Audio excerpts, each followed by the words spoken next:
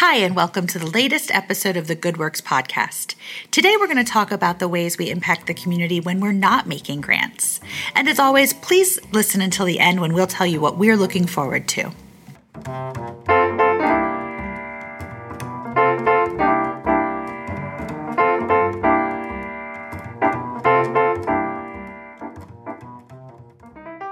Well, hi, Sarah. Hey there. How you doing? I'm good. I feel like things are getting really busy. They really are. Now, you just came through our annual community grants program. Yes. Which is our biggest grant-making cycle of the year. Yeah. How was it? It was a lot of fun. It always is. Yeah.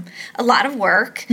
Really grateful to our volunteer grant reviewers who show up and, do the work of reading the applications at home and then coming into a meeting for more review and making final recommendations. But I don't have the final tally yet because I'm still working all of that out, but we're close to like $500,000 in grants this cycle. So that number always blows me away. Me too. I think back to when I started in 2002 and a grant cycle would be $50,000. Yeah, so we have added a zero. Yeah. And so that change has happened just in 20 years, right? Yeah. 21 years, because you've been here 21 years I think I have. I'm losing track.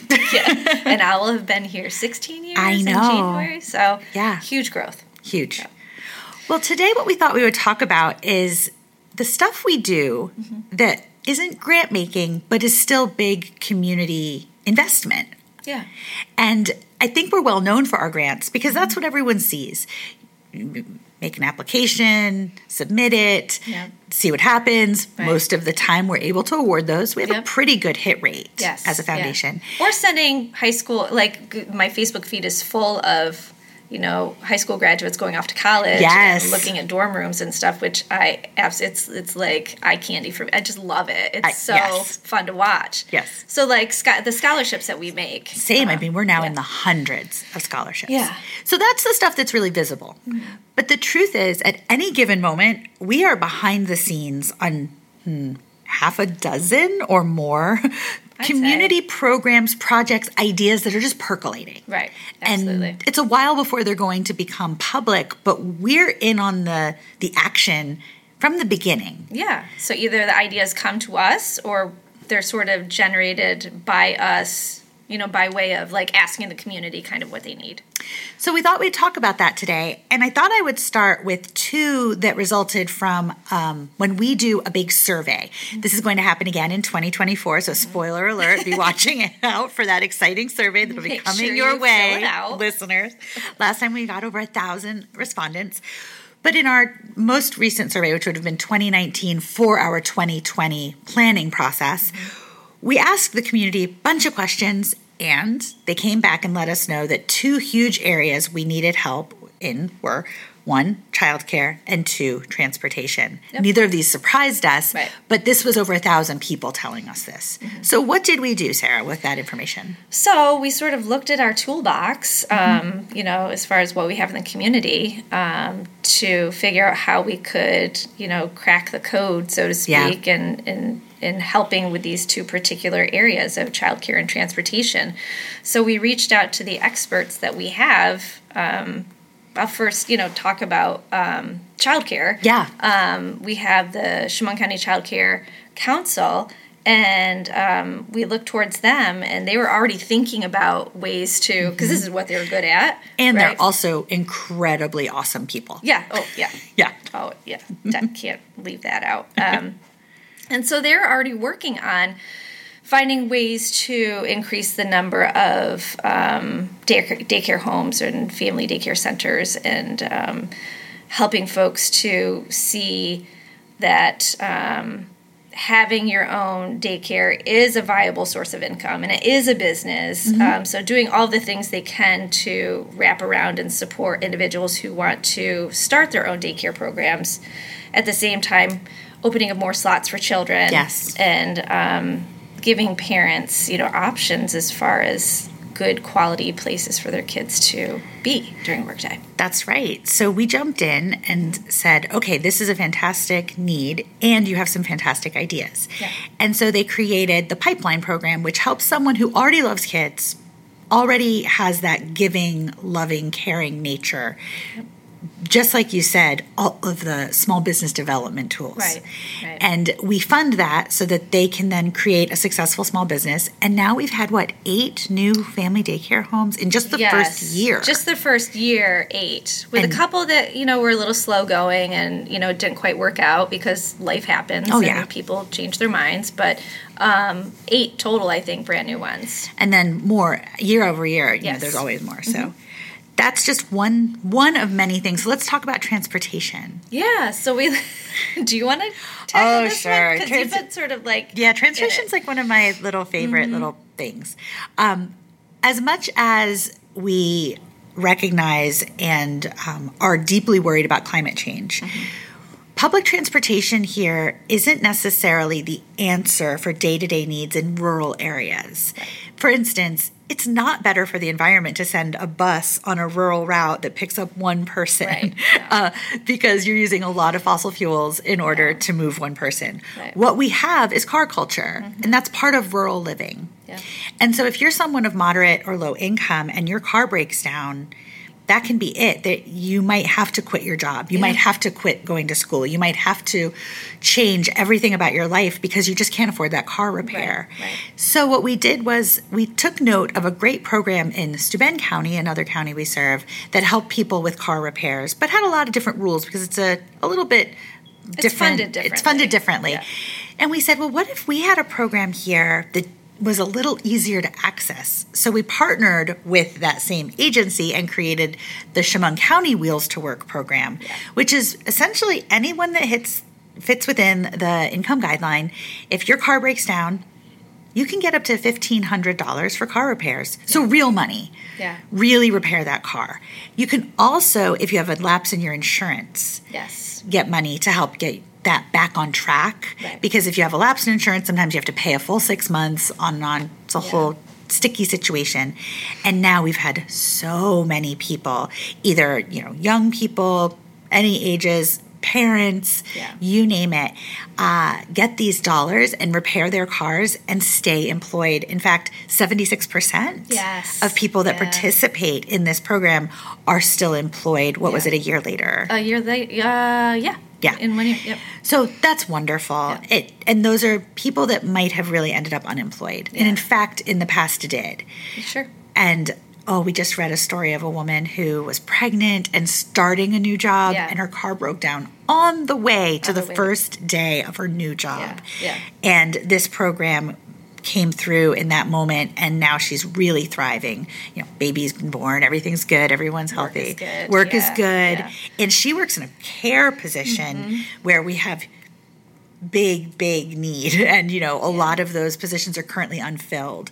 So that's just another example. Now, this ultimately we fund these programs through grant making, but it's not the same grant making, and we fund them kind of in perpetuity. Right. So these are more like our proactive grant making instead of, when you apply to a grant cycle that's, accepting applications, that's more of us reacting to your application. Yeah. Obviously, the programs have to match kind of like our priorities, which are pretty broad for the most part anyways. Quality of life. So this is it's all exciting stuff. It is. It's all great work. But what about some other times the community have come to us? So this was back like a long time ago. Yeah, this has gone on for right? Ever, when our foundation kind of doubled in size. Sure did. One night with the Helen Schuyler Fund came in February of 2004. So you would hit the road. Yep. And had a lot of conversations with folks about what would you do if you had $1 million? Sure did. Yeah. And so from what I remember, the genesis of the Chemung County School Readiness Project was, that, kids not being ready to enter kindergarten was like a huge issue.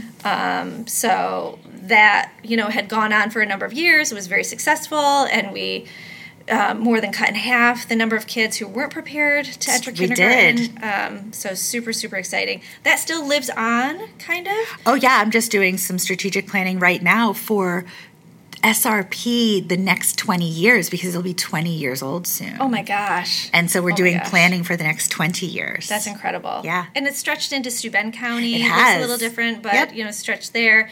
But then sort of the spin-offs of that were the Horseheads Family Resource Center. That's right. If you're someone who goes to the Horseheads Family Resource Center, it's fun to know that was just an incredibly great idea from a few community members and a few people that were members of a church in Horseheads saying we'd love a place for families to gather with lots of toys and fun stuff and for free. That was the biggest thing, a place you don't have to go shop or buy stuff and open during cold weather, hot weather. Right.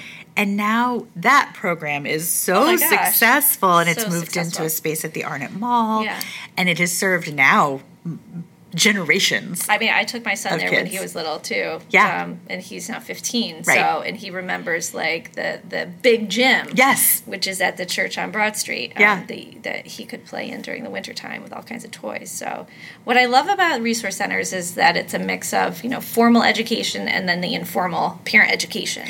Yeah. And that's what I didn't attend many of the formal parent ed stuff, like they do a Mother Goose I remember that program.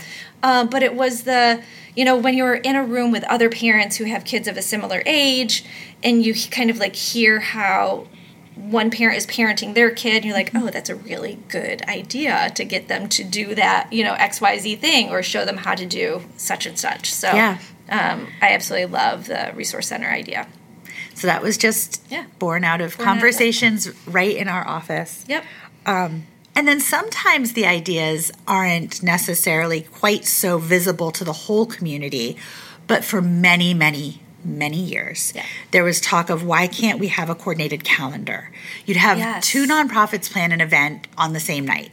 Yeah. And there was no way to check on that. Right. And so for so long, everyone said, we need a community calendar. And there had been versions of it here and there via newspapers or other things. And for instance, there would be a great arts calendar, but it wouldn't include human service activities, so on.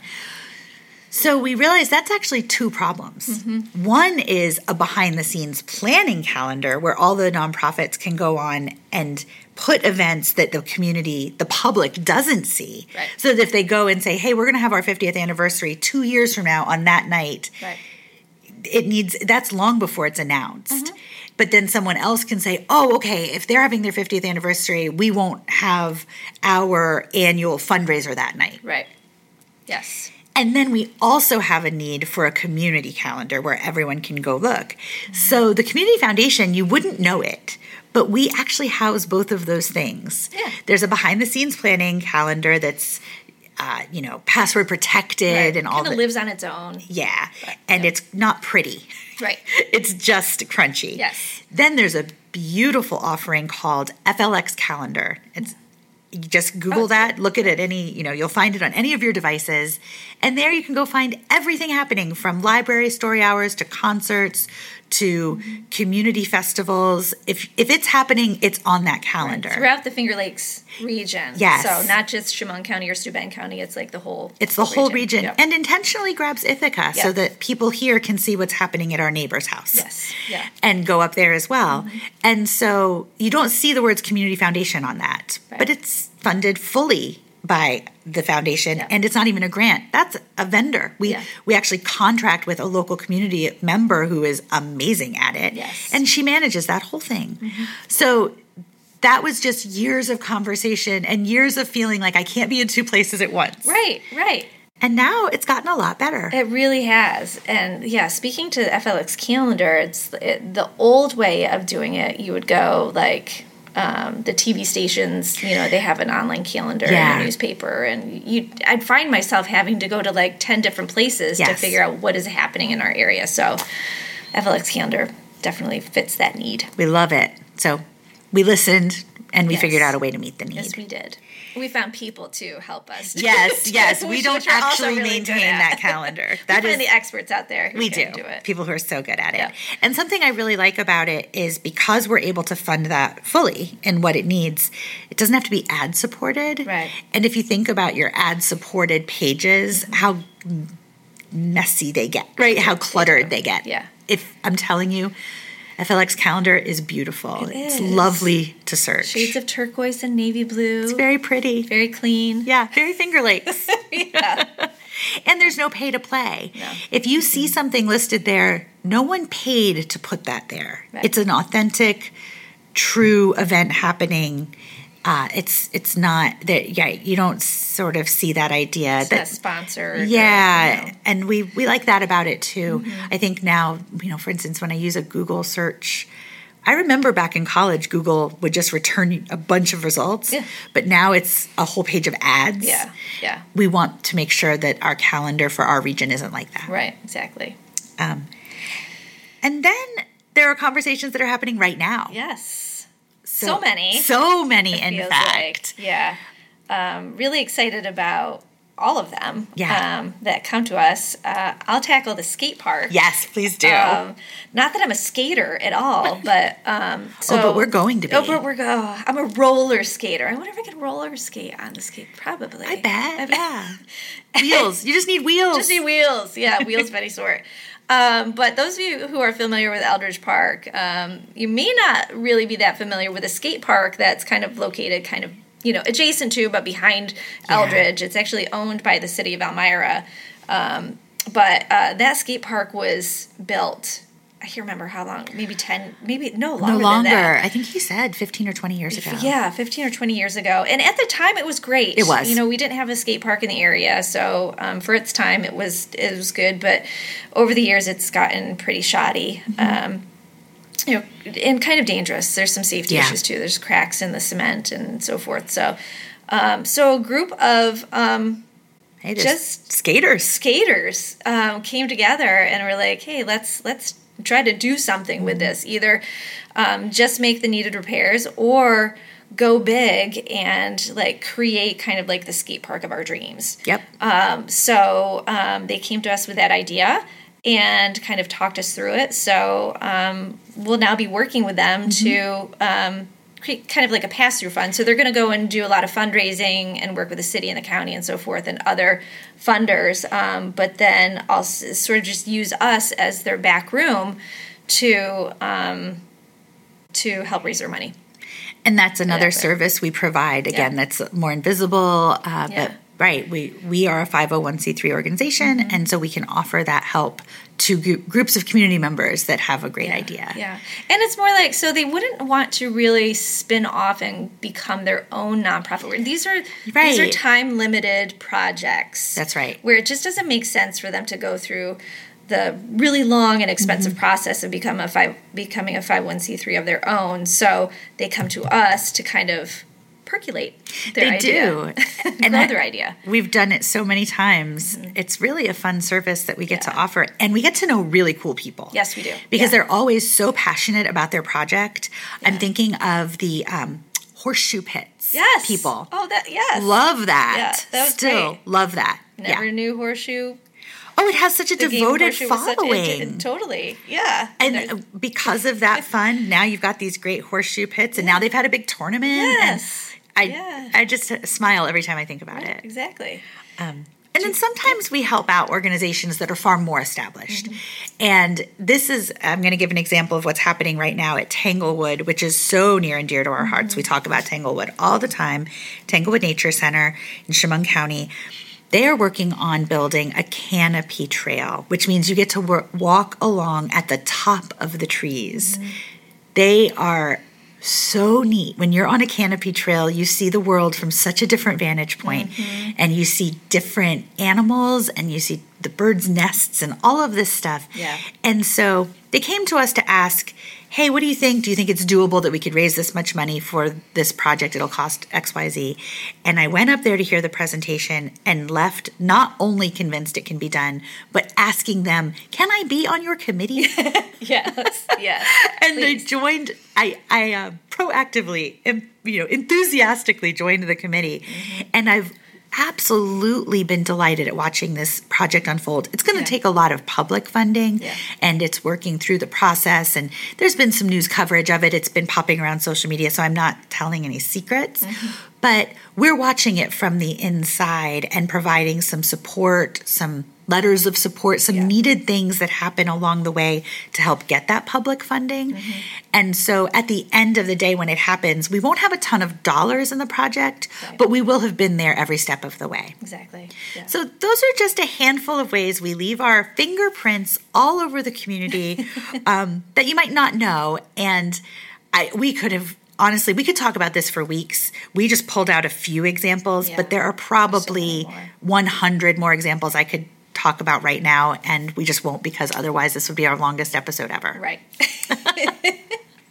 And if you're sitting there listening and thinking, wait a minute, I've always had an idea. Wait, I can call them or I can email them and just talk about it? Yeah. Yes, absolutely. And I would say start with just shooting an email to info@communityfund.org. That account is monitored. Yes, I promise you. If you send something to info@, you will get a reply from one of us really quickly. Yeah. A human will reply to that. It's just the way that it comes in, and then we farm it out to the right person. Yes. So info@communityfund.org is your best friend, and I promise you someone would read it within moments. Absolutely. Yeah.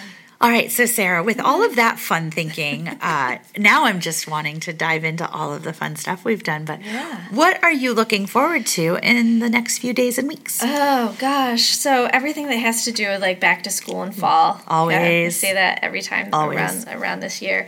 But as I was checking out FLX calendar, yes, I noticed that this Saturday there's going to be a guided dog walk by one of Tanglewood Nature Center's staff members at their other trail system, and it's called Pearsonius Woods.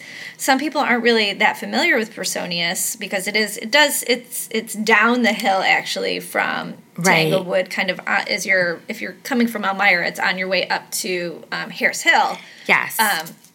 But it's a smaller trail system. Kind of, I think there are 3 different loops that you can go on, and at that trail, you're actually able to bring your animals.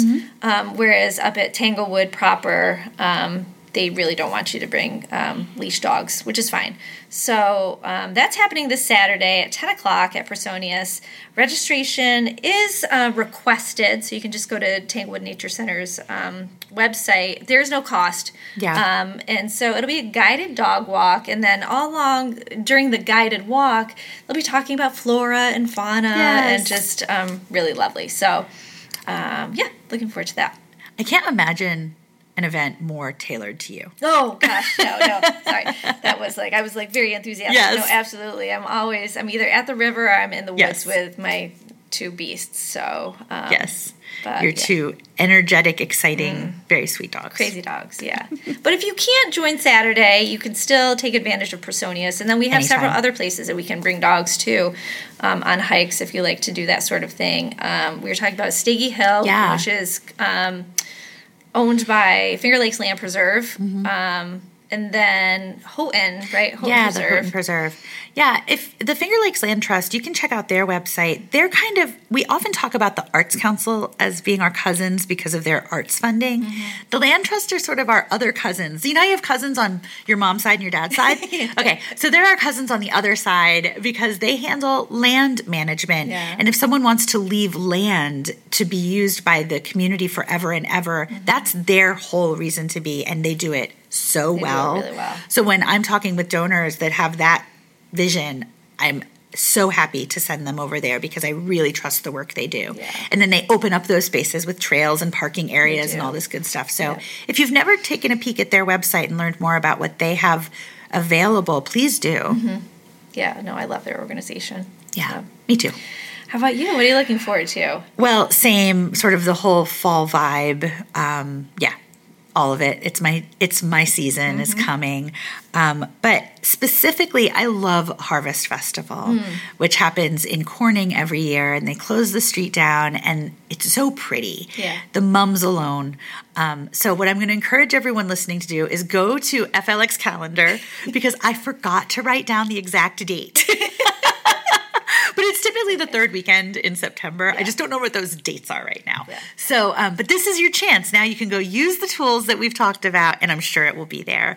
But it's a chance to walk around and enjoy some fall foliage. Oh, yes, it is September 16th. That's the actual It's like date. right around the corner. Yeah, it's soon. It's kind of like our region's kickoff to fall. It is. And there's typically just, they think of all the beauty of fall and you get it in one big dose. Yes. So, On one street. On one street. It's been a favorite event of mine since I moved here in 1999. That's how long it's gone on.